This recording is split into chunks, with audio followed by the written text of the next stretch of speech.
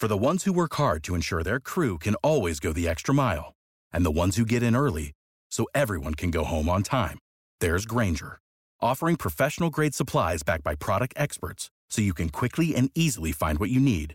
Plus, you can count on access to a committed team ready to go the extra mile for you. Call, click Grainger.com, or just stop by. Grainger, for the ones who get it done.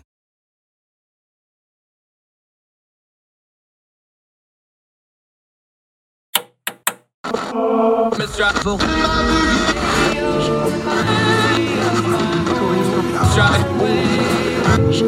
wait.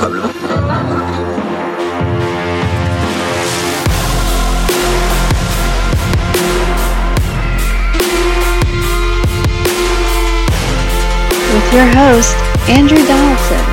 This is Heard Tell.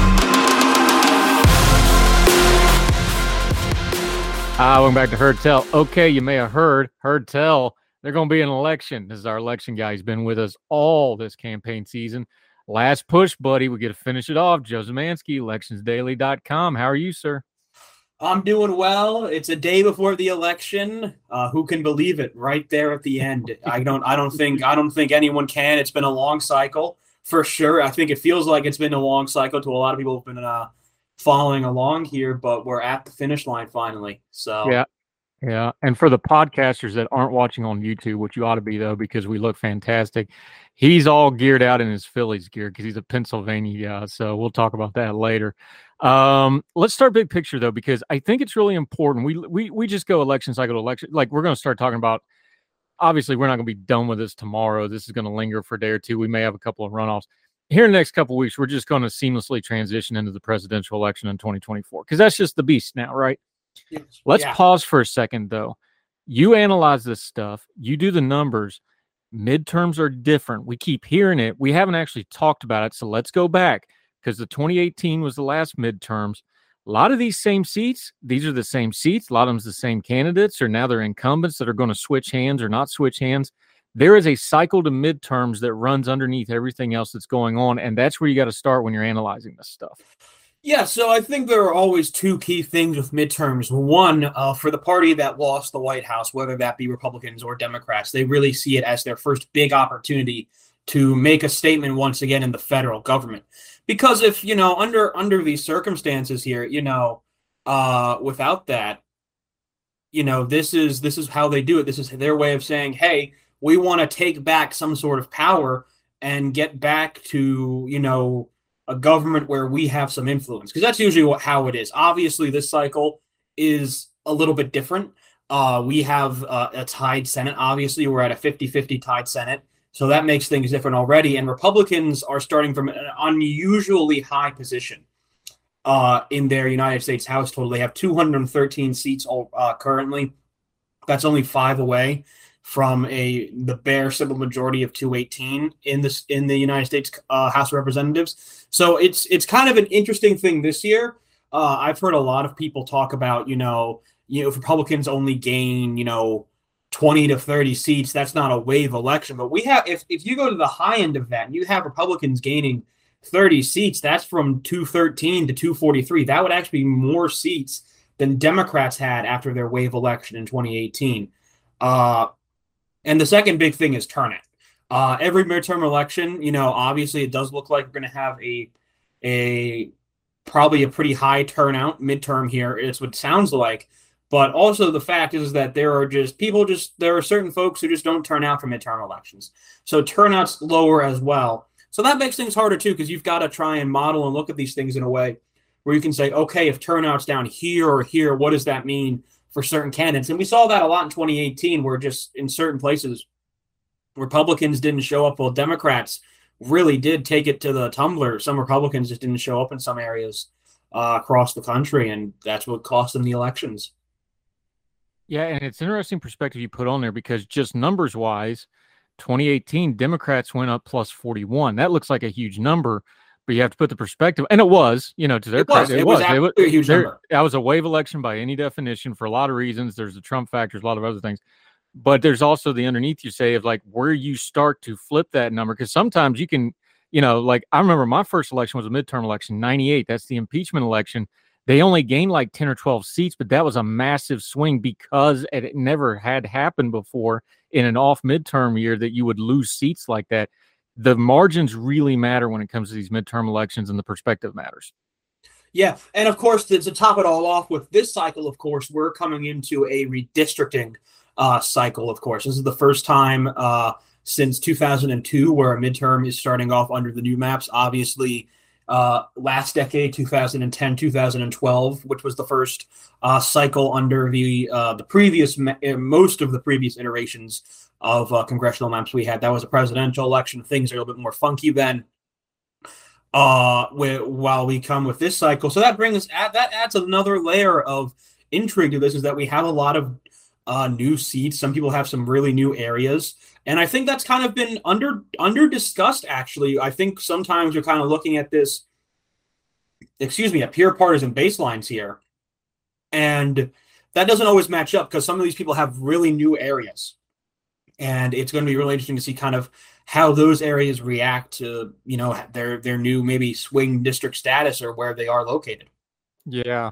Joe Zemansky from elections-daily.com. Usually we promote the site at the end of the interviews. Mm-hmm. I want to do it right now, though, because of what you just my congressman was redistricted. I've been in one congressional district. I was in another this time. It's the first time I've been in a different one in a long time.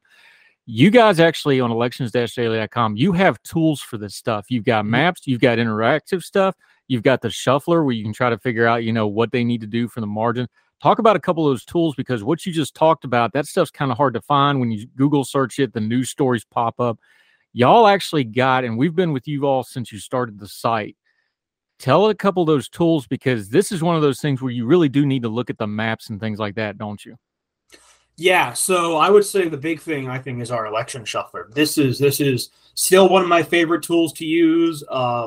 It's where we have data now going back to the 2012 election. We have data from the 2012, 2016, and 2020 presidential elections. And using that, you can, as the name of the tool implies, you can shuffle the margins in counties, and you can shuffle the turnout that comes out in those counties. And the turnout aspect of this really is what makes it interesting, because, like I said, you can shuffle it to what really bad turnout is, to mediocre turnout, to really good turnout. You kind of see where the margins need to be for certain candidates to win in certain key areas in certain states. We don't have a congressional district yet. That's something we may be planning for the future, but we don't have that ability yet. But for now, you can go at a statewide state basis and see kind of the numbers that candidates need to hit in certain states and key counties to get victory and see wins in elections. And we've used it ourselves, of course, to help us in analyzing some of the key states along the way and seeing, okay, if we want to talk about it like this, what's the hit, where these candidates going to need to kind of hit these markers to see success. And allowing you to use it sometimes shows, wow, this candidate really has such a tough hill to climb. Really hard for us to see him winning, even if this candidate does really well. We've done that for New York, even, and there's been a lot of talk about the New York gubernatorial election. Can Lee Zeldin pull it off? And we've looked at the shuffler, and we've given him, some of the best results you can get in key areas. Hudson Valley and Westchester and upstate New York and Long Island and New York City. And even then, he's still losing by about 7% to Kathy Hochul, to a Democrat in that situation. It's one of those things that you look at, and it's just very, very hard to see a Republican winning statewide in New York. And that's what the shuffler allows you to do. You can kind of see, wow, we did 20-point shifts in Long Island, a 15-point shift in the city, 20-point shifts upstate in the Hudson Valley, and still it wasn't enough for him. So, that's kind of the where and how it is. And it's one of my favorite tools to use, and I highly recommend to anyone who's interested in that side of it to use it. And it's going to be a great and helpful resource for you for sure.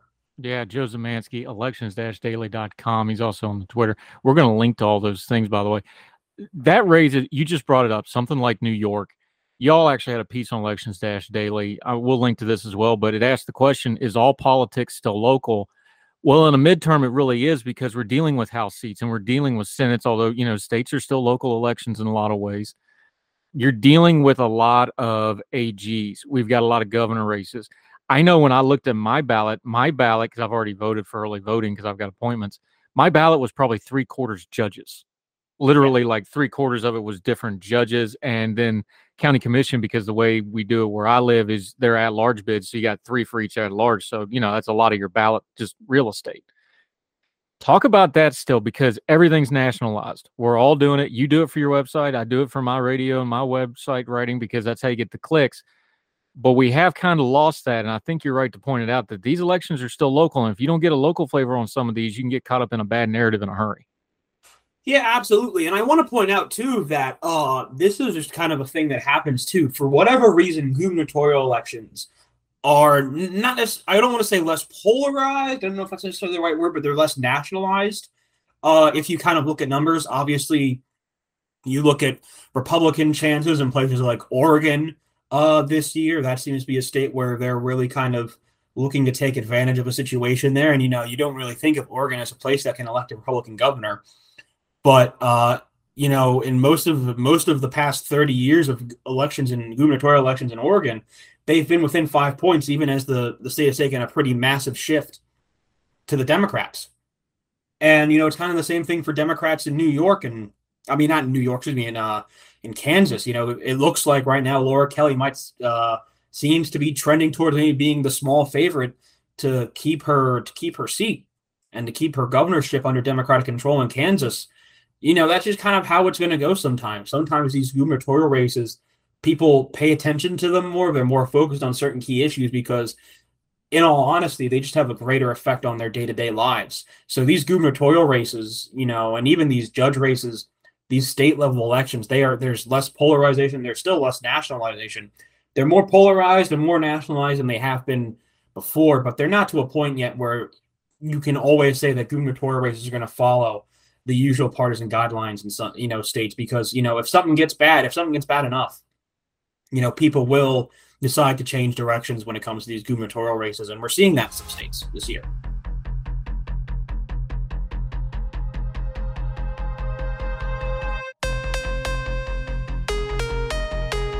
The new Super Beats Heart Chews Advanced is now supercharged with CoQ10. Support your healthy CoQ10 levels and blood pressure with 2 chews a day. Visit RadioBeats, BEETS.com and save 15% with promo code DEAL. Without the ones like you, who work tirelessly to keep things running, everything would suddenly stop. Hospitals, factories, schools, and power plants, they all depend on you. No matter the weather, emergency, or time of day, you're the ones who get it done. At Grainger, we're here for you with professional-grade industrial supplies. Count on real-time product availability and fast delivery. Call, clickgrainger.com, or just stop by. Grainger, for the ones who get it done. When you need mealtime inspiration, it's worth shopping Kroger, where you'll find over 30,000 mouth-watering choices that excite your inner foodie. And no matter what tasty choice you make, you'll enjoy our everyday low prices, plus extra ways to save, like digital coupons worth over $600 each week. You can also save up to $1 off per gallon at the pump with fuel points. More savings and more inspiring flavors make shopping Kroger worth it every time. Kroger, fresh for everyone. Fuel restrictions apply.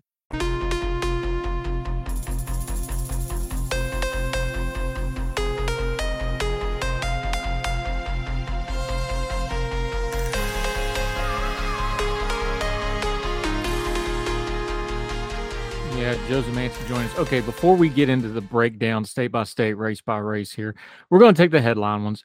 Let's have a little fun, buddy. Let's play a little over-under. What do you say? So 2018, we already talked about it, to 2022. We're going to do over-unders. I'm going to give you the 2018 midterms. You tell me if we go over-under. Sound like a plan? That sounds awesome.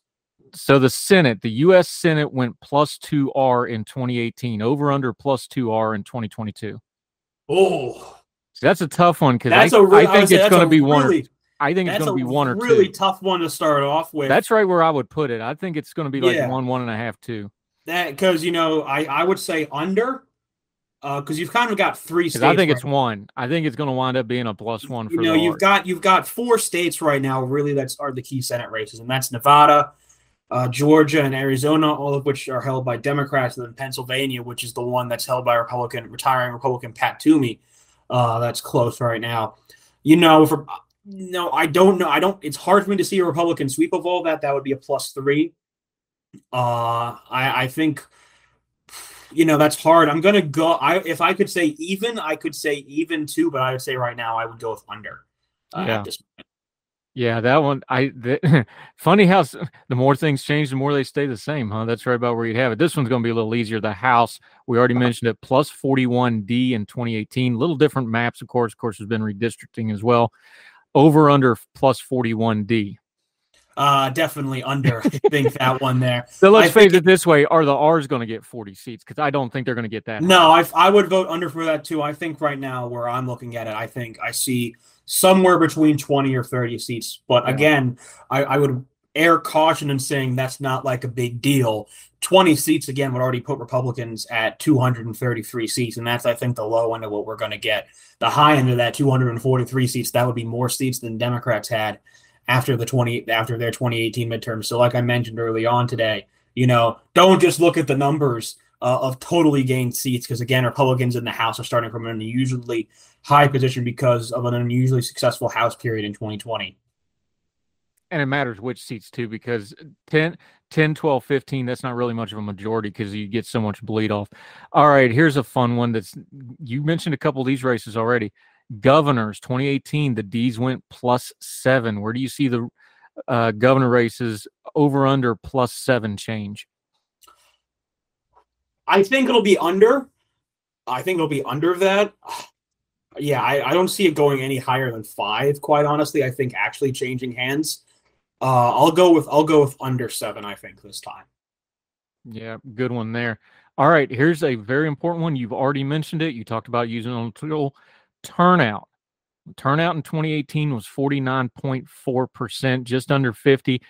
For context, that was the highest in over a century. You had to go back to 1912 to get that high turnout. Now, the Virginia special election, the presidential election, the other special election, we're seeing a trend up in turnout, over under 50% turnout. We'll just round it off. I'm going to go slightly over. Yeah, I think so too. I think we're going to have surprisingly high turnout for this, but you give me your reasoning on that. I just think I think there have been so many voting laws that have been changed to that it's no longer all E-Day in a lot of these states. The early voting laws have been changed in so many of these states because of a good chunk of them because of COVID. And those laws that were changed are still in place. That's not a bad thing. I want to point out it's not because of COVID that these laws are still in place, but because they were popular.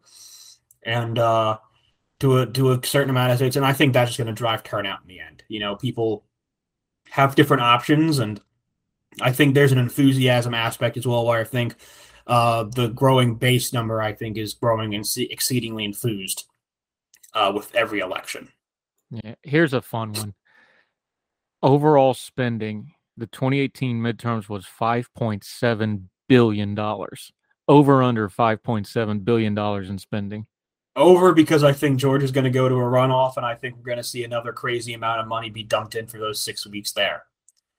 I saw a thing yesterday where Beto O'Rourke and Stacey Abrams, just between the two of them, have raised over $150 million. Yep. And neither one of them have led in a poll yet. Nope, that's correct. That is an astonishing stat. And they've got $150 million. It's amazing.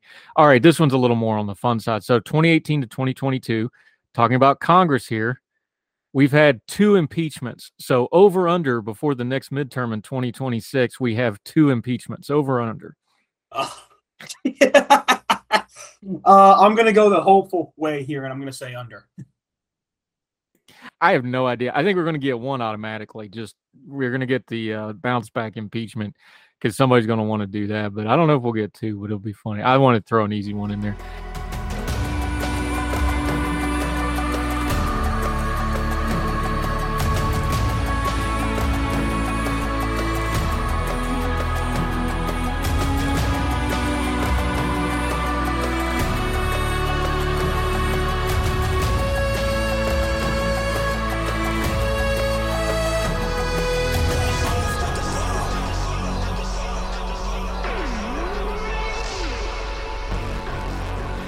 Joe Zemansky. Okay, let's dig into a few of these. Let's start with your bailiwick, Pennsylvania.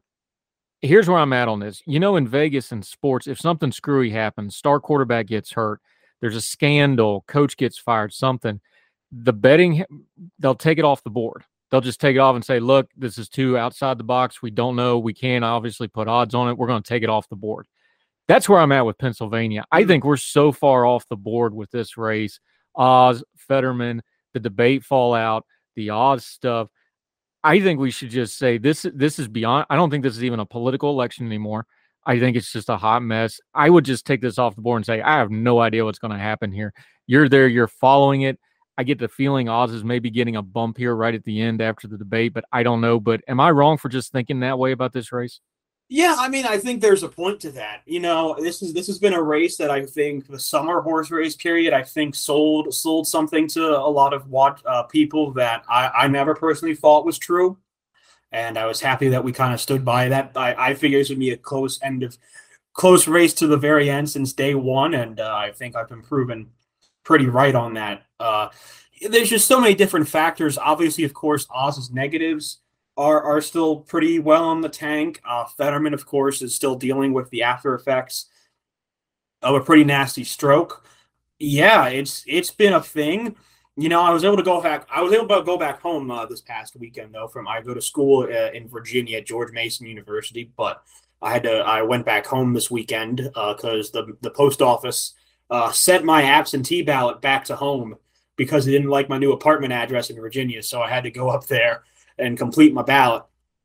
But for the first time ever, I really saw, and I will say, where the parts that I go up through, this is mostly pretty Republican parts of the state, of the South Central part of the state, but I saw the most Oz signs up.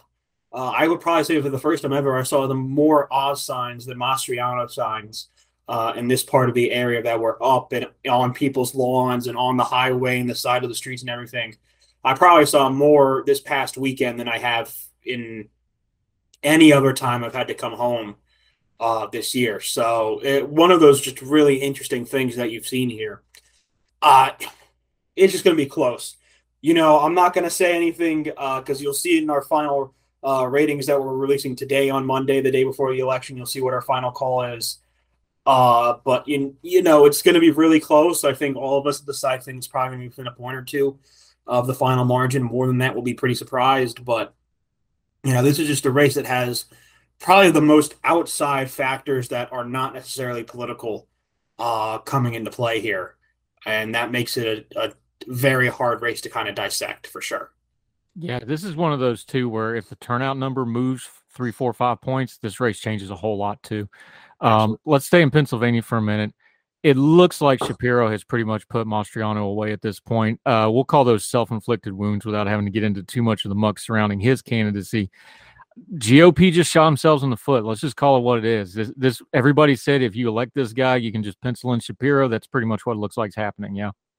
Yeah, it would have to take a pretty big shift in the data, pretty big, massive data miss for Mastriano to win at this point. There is a pretty clear amount of split ticket voting going on right now in these two races. Like I said, gubernatorial races, not as polarized, not as nationalized yet. There are definitely groups of people who are upset at the Biden administration, want to vote Republican, but just refuse to vote for Mastriano, who is really more than any candidate in the country this year, really gone all in on Christian nationalism, something that I think is not something that is acceptable to a broad swath of people that you need to get to win Pennsylvania. That's just kind of a fact on that there, and he's really kind of made that his movement, and it's not working. And it's really a struggle right now for him. And yeah, Republicans shot. I was on that train from the very beginning.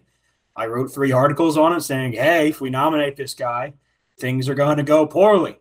And lo and behold, things have gone poorly. It's just a situation. It is what it is. And the voters are very much making their opinions known on this, that they are willing to vote for Republicans and they're willing to put them in office in Pennsylvania. But Doug Mastriano is a pretty clear red line in that regards for a key block of voters. Joe Zemansky joining us, our election guru. You already mentioned this. So from one state that went pretty much how we thought it was going to go gubernatorially, the one that's surprising a lot of people, New York, you already mentioned it. Kathy Hochul's the incumbent, but she's not an elected incumbent because, of course, the Cuomo mess. I got to imagine that's got a little bit of after effect here. For folks that don't know, Lee Zeldin is a very well-known political entity in New York. This isn't some outsider coming out of nowhere. Folks know who this guy is. He's ran for multiple different offices. You already mentioned it, though. The numbers just aren't there. He's going to be a lot closer than what people thought he's going to be. But no, a Republican is not going to win the governorship in New York right now. This is not the return of the Cuomo years. He's done, and it's going to be what, 5, 7, 8 points, somewhere in that neighborhood, maybe higher. I think 8 to 10 points. The fact is, if he hits like 43, 44%, that is truly a pretty incredible performance for a Republican in New York, statewide. It's been a pretty long time since a Republican statewide in New York has really hit the kind of mid 40s in terms of percentage. If Zeldin does hit that, more power to him, quite honestly. That would be pretty impressive on his part. But like I said, it's just the numbers aren't there. Unless we see something in New York City that is crazy, like Lee Zeldin wins the borough of Queens or something, because Asian voters there have just become so tired of Democrats that they decide to just vote Republican. We just totally missed it. Then unless that happens, then Lee Zeldin is not going to win.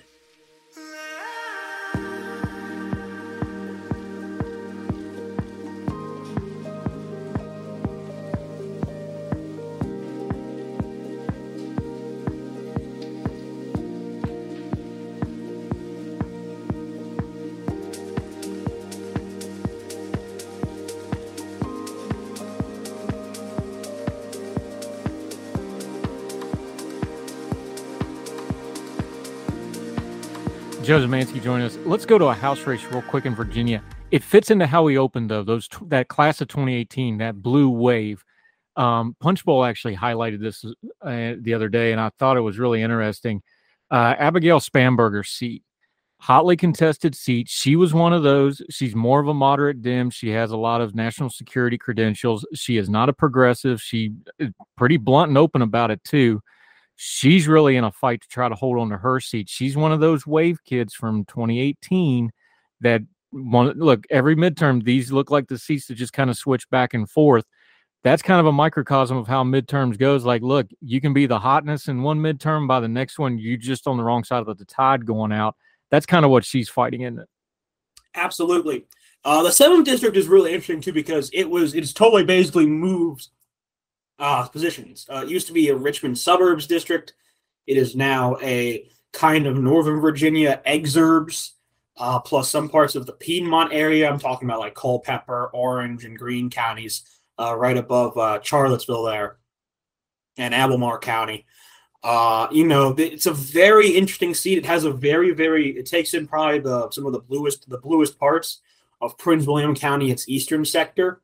The part that's always been more Democratic leaning, takes in Stafford and Spotsylvania counties and Fredericksburg City, which have been trending more blue. Stafford went for Democrat for the first time in a long time in the presidential race in 2020. Then you kind of have, like I said, these Central Virginia counties, Culpeper, Greene, Madison, and you also have some to the east. You also have parts of Caroline County and Prince George County, I believe is what it's called there. A little bit of an eastern, kind of an eastern shore county there to the east. It's a very interesting seat. It went for Joe Biden by just around 7 points, went to Glenn Youngkin by around 6 points. This is a seat that really isn't necessarily going to depend on Prince William, but really going to kind of depend on Stafford and Spotsylvania County. It's a place where it's a more white population. It's also a relatively educated population. There's some suburban aspects to it. There's some exurban aspects to those counties. What it's going to come down to is, can Spanberger survive in those counties? Can she, if she does lose Stafford, can she not lose it by a bad enough amount that it causes her to lose the seat? And can she kind of keep the margin in Spotsylvania as well relatively close? If she doesn't do that, could be a bad night for her, and a really kind of a sign of things to come for Republicans across the country. If she does hold on, then it's going to come down to that she was able to, message in this seat well. I think she's done a very good job. I have to admit that she's done a very good job of that, and trying to make sure she keeps a hold on this seat. It's a very interesting seat, though. Like I said, this is one of those flaws of redistricting here. she's moving from her base in Henrico in the Richmond suburbs now to this kind of, like I said, this Noval suburb exurb seat, and going to see how that works out for her.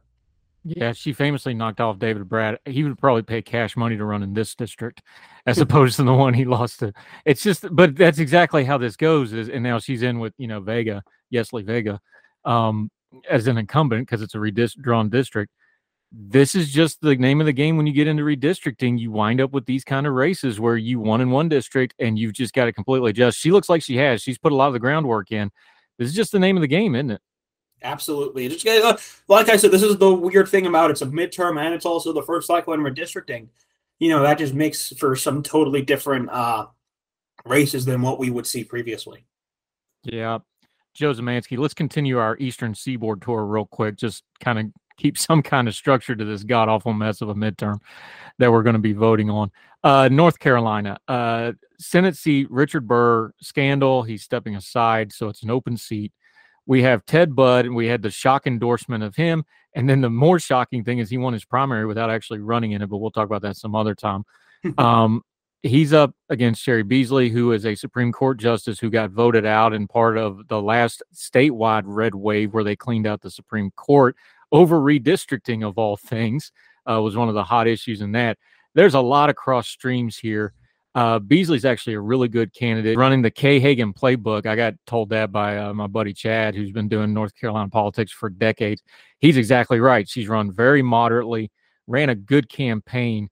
This state is leaning a little red this cycle, though. I think it's an uphill battle. How do you see it, though? Yeah, I think you're absolutely right. It's just going to be it's just a very tough uphill battle for Beasley, and I think adding on to that, she lost incredibly narrowly in 2020. She only lost, I think, by around 500, 600 votes.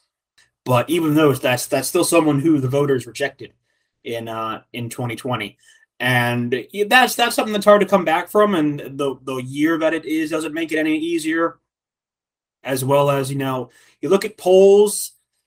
There just really hasn't been any polls for her that have been over 44 or 45% for her. There's a threshold there that she has really struggled to cross. It's really hard for me to see her pulling this out again, unless we have some massive data miss again here.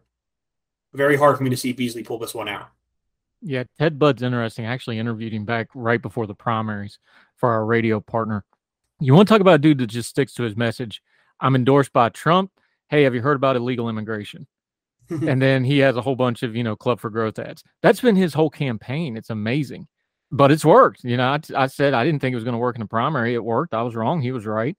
He said to me in an interview, he said, look, we know our data. We know what we're doing. We're touching our key 50 counties, and we're going to win. And he did. And it looks like he's going to win again. So he was right. I was wrong. And it looks like he's going to be the senator from North Carolina. Let's move on down the East Coast. Hot Georgia. This is a little surprising. We have the Brian Kemp, Stacey Abrams rematch. When you have a race that everybody knows all the particulars, when it's a rematch like this, everybody knows pretty much everything about the candidates. I started looking for other factors. About 5-6 weeks ago, we started hearing some backbiting from the Democratic side about Stacey Abrams and her campaign and her fundraising and these sorts of things.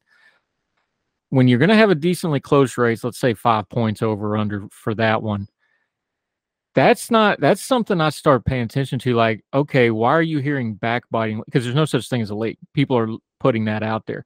Sounds like there's some blame shifting in the Abrams camp. That's not a confidence builder thing. It feels like Kemp has separated a little bit to get a little breathing room and is going to win this thing. How do you see it?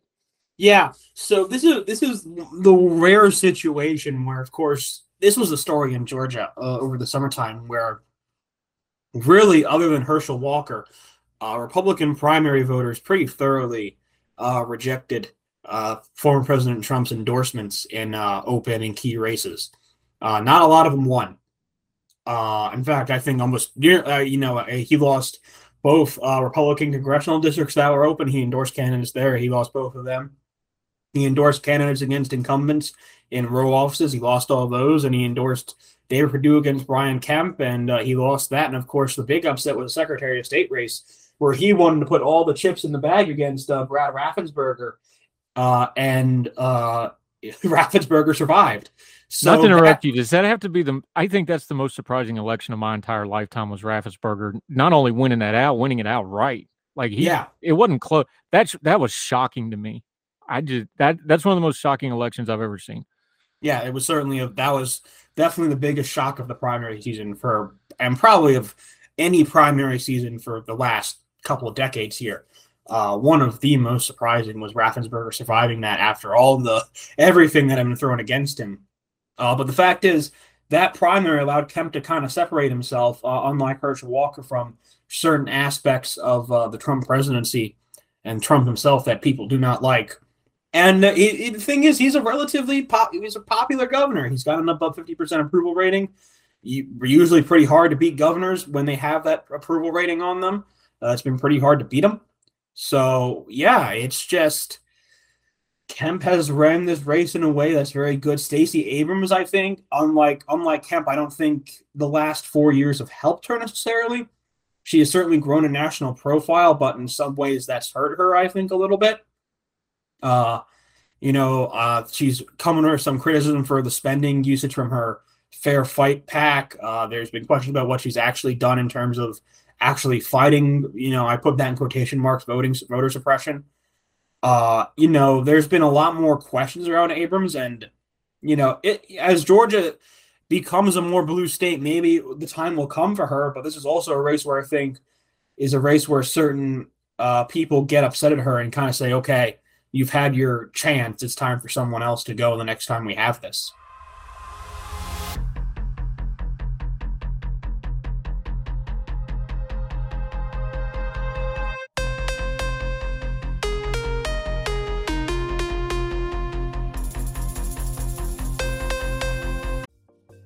Folks, if you've listened to the Heard Tell program, you've heard our friend Gabriella Hoffman, but you need to make sure you're checking out her podcast, District of Conservation. It's a podcast exploring the nuances of true conservation efforts from DC and beyond. From topic discussions to exclusive interviews with conservation and energy newsmakers, Gabriella keeps listeners appraised of the latest news stories while elevating important voices. Listen to District of Conservation on Apple Podcasts or wherever podcasts are played.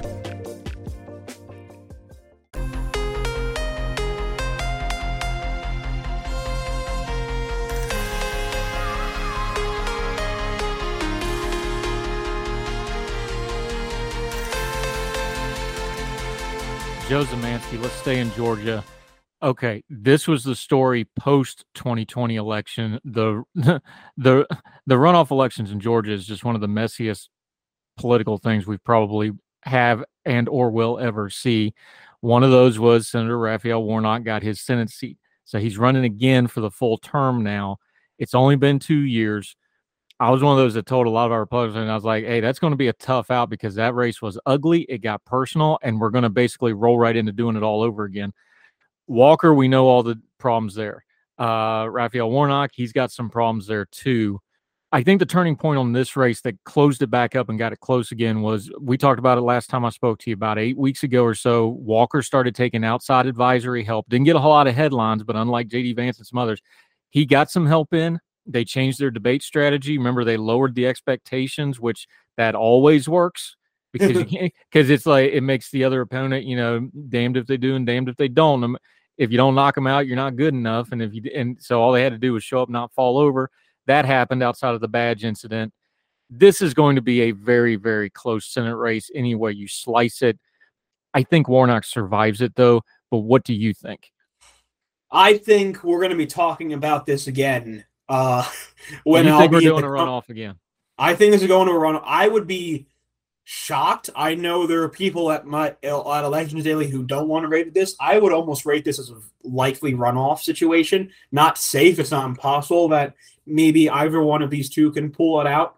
But I think we're hitting, I think, a point where we're at an 80-85% chance that this race goes to a runoff, I think. And I think I'm going to be right back with you here on the winter break in my room, in my office, in the family office back home in Pennsylvania, probably talking with you the night before when that runoff happens right after Christmas time. I'll probably be here talking with you the details of that race, quite honestly. Yep, and we know because we just did it. Well, I mean, it's 2 years ago now, but it feels like we just did it. It feels like we just talked about it. Who does that help? Because, again, turnout's going to be a big thing here. Raphael Warnock won based on Joe Biden getting a massive the biggest African American number we've seen in our lifetimes. I don't think he's going to get quite that high a number, but then when you go to a runoff, everything changes again. You get down to some diehards, the turnout's going to be a lot lower for a runoff. Who does that benefit, do you think? I don't know. Great answer. I appreciate that answer. The fact is that in 2022, there was the factor of Trump and certain cronies basically saying, doesn't matter, this election's rigged anyway. And, there's a certain crazy lady up in the northwest part of Georgia, and her certain congressional district was the only congressional district in Georgia that had double-digit drops in turnout from the general election to the runoff election. So you kind of wonder that one, right? Yeah, you kind of wonder how that happened, don't you? Really kind of figure out how that happened. But I don't know. We'll see what the factors are. The factors are going to be different this time.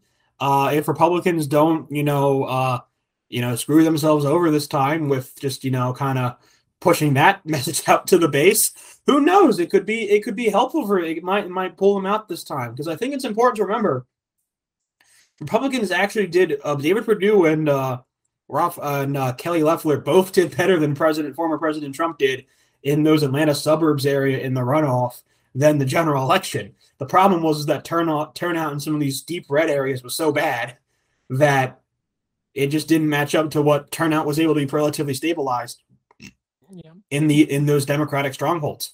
So we are available for political consulting. Our DMs are open. Yes. Don't tell your voters to not go vote would be real high on my list. It seems like a bad one of those things that would seem like a bad idea. Yeah, don't do that. Let's go up to Ohio really quickly. Rob Portman's retiring. J.D. Vance is in there. Tim Ryan's running. Bless his heart, Tim Ryan's done everything except sell a kidney to try to win this race. I don't know that he could run any better than what he's ran this race. I think that +8, +9 R Ohio that we're dealing with now is still going to be too. Look, my disdain and loathing of J.D. Vance is well known. I'll lay my bias on the table. The man was drowning. I would chuck him a center block. However, I think he's going to win this race by inertia. He doesn't deserve to. He's ran a terrible campaign. That Trump Trump 8 or 9 points when he won Ohio this last. That's just too steep a hill for Ryan to overcome, I think. Yeah, we have to remember now that Ohio, it was basically the same margin that he ran with in 2016, but because of the change in the popular vote, Biden ran 3 points better than Hillary Clinton in the entire nation. Ohio was actually more to the right of the nation in 2020 than it was in 2016. It is just a very, very hard state to look at. Most polls now show Vance with a pretty standard 4 to 5 point lead. It shouldn't be that bad for him. I give major, major props to Tim Ryan for forcing the issue on this and making it probably as close as you can get it. He could, in theory, it's possible he saves Marcy Kaptur this way. I wouldn't necessarily underestimate that possibility. But, man, I just don't think he's going to – it's kind of in the same way. You don't see a whole lot of polls showing him above, 46, 45%. Just hard for me to see him getting that kind of extra 3 to 4% he needs to get to victory. So, yeah, I think Vance, a very underwhelming margin, but I do think J.D. Vance is going to be the next senator from Ohio on replacing Rob Portman there. Yeah.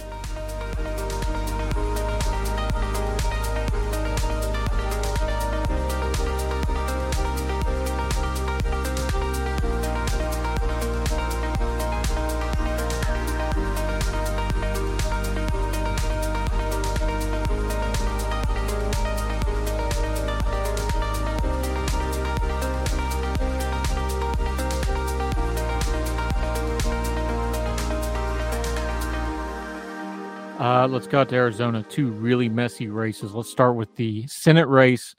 It looks like, what do we do with Masters? He was hot. He was cold. He was way down. Then he came back a little bit. Kelly just kind of keeps going. And again, most underreported story of this whole thing, Kelly's blown away every other Democratic country and the candidate of any office in fundraising. The dude just prints money. Does Kelly have this wrapped up? Again, you'll see. We have that this applause told me a lot right now. You'll see our final ratings today on Monday with what our final call is. I can't say he's got it wrapped up. it's there. It's growing. It's not increasingly hard, but it's a little bit harder for me to see Masters winning than Kelly. I think is the best way I can put that without really giving anything away. Yeah, fair enough. When you have one candidate that's up and down a lot and one candidate that's just been rock steady with his floor, and then the undecided starts coming in traditionally, you usually go with the steadier guy, especially when they're an incumbent. That's kind of where I fall on that one. Okay, perhaps the messiest of the governor races. Kari Lake, Hobbs. We could spend an hour on Kari Lake and all the mess involved there. Hobbs has just run a terrible campaign. I'm just talking on the merits of it. She's ran a bad campaign, and when you run a bad campaign against somebody that's really outspoken, loud, and good on camera, even though they say utterly bat crazy stuff, they say it smoothly because they're a trained television presenter. They're just smoother, and the other person runs and hides. I honestly think that's probably the difference in this, and Lake ends up winning a decently comfortable 2 or 3 points. Where are you at on it? Yeah, I think that's been the biggest difference for Lake compared, I think, to people like Mastriano, Walker, or even Masters himself. Kari Lake is just actually good on TV, and again, I would point out the biggest difference between her and Mastriano. Lake has not let in with the Christian nationalism angle. That is a big difference. People are turned off by that. There are people who will probably be okay with certain voting conspiracy theories who are potentially turned off by Christian nationalism. Yeah. It's something that has causes sometimes very weird and stupid statements that Lake just doesn't make because either she believes in that or doesn't want to campaign on it, understands that, or the fact that she doesn't necessarily go that route, and she's very good at articulating herself on TV. Mastriano is very, very awkward. If you've ever seen him speak, he's not necessarily the most concise guy in the world. So, it's what it goes here. And that's props to Kari Lake. She's done, I think, I don't want to say there's been a pivot, but I would say there's been a calm down, I'd say a little bit. You don't see the yelling as much anymore. It's more, she has message discipline. Like her ideas are crazy, and I could argue that she's unfit for office on a couple levels. She has tremendous on-camera message discipline. It's always Trump, Arizona, Hobbs, media. Like it's almost like a bingo card. She checks it off every single interview. She has tremendous messaging, and when you have the other person running away and hiding from cameras, I think that's the difference in this race. Unfortunately, for the people of Arizona, she has great message discipline. And I would agree with you that Hobbs running a pretty miserable campaign, and the fact that Hobbs is only down 1-2 and kind of running this campaign is a sign that Lake probably isn't as strong as some people are saying she is, but it's going to be enough that it's going to allow her to win. Yeah, and if you like Arizona politics, we're going to be talking about them a whole lot next cycle because they're going to be coming for the senator from Arizona in the next primary. Oh yes, Sinema. That's going to be a god awful mess. Let's go north real quick. Nevada. Does the Senate seat go D or red? Just give me a straight up. What do you think? This is going to be a lot closer than people thought it was. I had a credit my buddy Edgar Garcia. He's like, hey, watch that Nevada race. He started telling me last week, he's like, that Nevada race is going to be tight. You watch that thing. Laxalt win. Cortez, give me an up or down. Who do you think wins? Or trending, since you don't want to give away your final. I think I would more rather be a statewide Republican in most races. Yeah. In Nevada right now than I would be a Democrat. I'll throw you one more. John Ralston is a very good source on this in Nevada. He's a guy who kind of understands the ballot tracking pretty well. The usual firewall that we saw in 2020 for Nevada isn't necessarily all there, as big there as it was in 2018 and 2020 in Nevada. We made a change this past Thursday that I think shows a little hint there towards what we're going towards in Nevada in the Senate race. I think it shows a little hint. But, I personally, if I was running a Republican campaign, I would be slightly more confident than if I was running a Democratic campaign in Nevada at this moment. Yeah, which is very strange. If you've been I lived in Vegas, so I've seen some of these campaigns up close. Nevada's always been a strange state. Let me throw you one more out of Nevada real quick, though. Do you think they go for ranked choice voting? It's going to be on the ballot this time. It's one of those things that when voters see it, they like it when it's on their ballot. I think they do. Yeah, I think the caucus thing, I think, the word has gotten toxic enough that the uninformed voter, I hate to use the term, but for lack of a better term, I think the uninformed voter is going to see caucus and just click the other one automatically. I think you'll have some of that going on. All right, Joe Zemansky, we went through a lot of material. This was a big information sandwich. What's your overall one? Is it watching the Senate? Is it watching the House? Is it the AG races that y'all been writing about? Is it the governor races? What's going to be your top line item come Wednesday morning? What happened in those 4 key Senate races we talked about? I think in the end, that's what's going to be the big story. What happened there? What happened in Pennsylvania? What happened in Nevada? What happened in Georgia? And what happened in Arizona? I think those are going to be the key storylines when we come out of here on Wednesday morning. Yep, and we'll have you back because you are the best at this. We enjoy it. You tell us what you think. You tell us what you know. You differentiate between the two. Always great talking to you, my friend. Enjoy the Phillies run in the World Series. It's been a while. I have no dog in that fight as a Reds fan, so I will just sit back and enjoy the Astros getting it handed to them. But Joe Zemansky, Elections Dash Daily, I mean it. Go check out those tools that they have. Make yourself a more informed voter. My friend, I appreciate it. We'll talk in a week or two and see how we did on all this. See you later, Andrew. Thank you so much once again. Thanks, buddy. All the music on Heard Tell is provided under a Creative Content license from monstercat.com. Why pay more for a separate CoQ10 supplement? Enjoy twice the benefits with SuperBeets Heart Chews Advanced from the #1 doctor, pharmacist, and cardiologist recommended beet brand for heart health support. The new SuperBeets Heart Chews Advanced by Human is now infused with CoQ10. That's essentially like getting CoQ10 for free. Our powerful blend of beetroot, grapeseed extract, and CoQ10 ingredients support nitric oxide production, healthy blood pressure, healthy CoQ10 levels, and heart-healthy energy with 2 tasty chews a day. Plus, SuperBeets Heart Chews Advance are plant-based, so you get heart-healthy energy without stimulants. For a limited time, get a free 30-day supply of SuperBeets Heart Chews on all bundles and 15% off your first order by going to RadioBeets.com and using promo code DEAL. That's Radio, BEETS.com,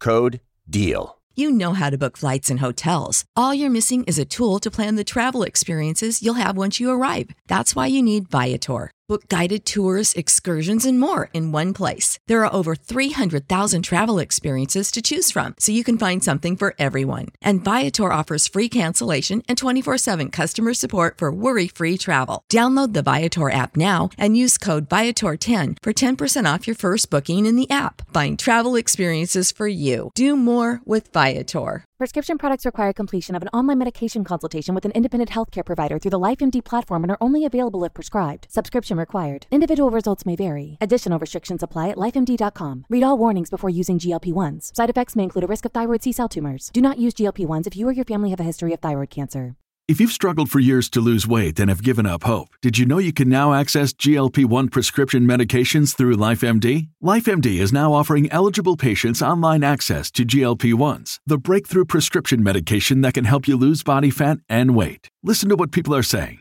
Probably the easiest thing I've ever done. The medication comes in the mail, and it's very easy to use. I've been able to live my normal lifestyle, and I've lost 20 pounds already, and I've never felt better. It changed my life. And here's the best part. Your insurance may cover 100% of the cost of your medication. So go to TryLifeMD.com to have your eligibility checked right now. Get started today at TryLifeMD.com. That's TryLifeMD.com. When you need mealtime inspiration, it's worth shopping Kroger, where you'll find over 30,000 mouth-watering choices that excite your inner foodie. And no matter what tasty choice you make, you'll enjoy our everyday low prices, plus extra ways to save, like digital coupons worth over $600 each week. You can also save up to $1 off per gallon at the pump with fuel points. More savings and more inspiring flavors make shopping Kroger worth it every time. Kroger, fresh for everyone. Fuel restrictions apply.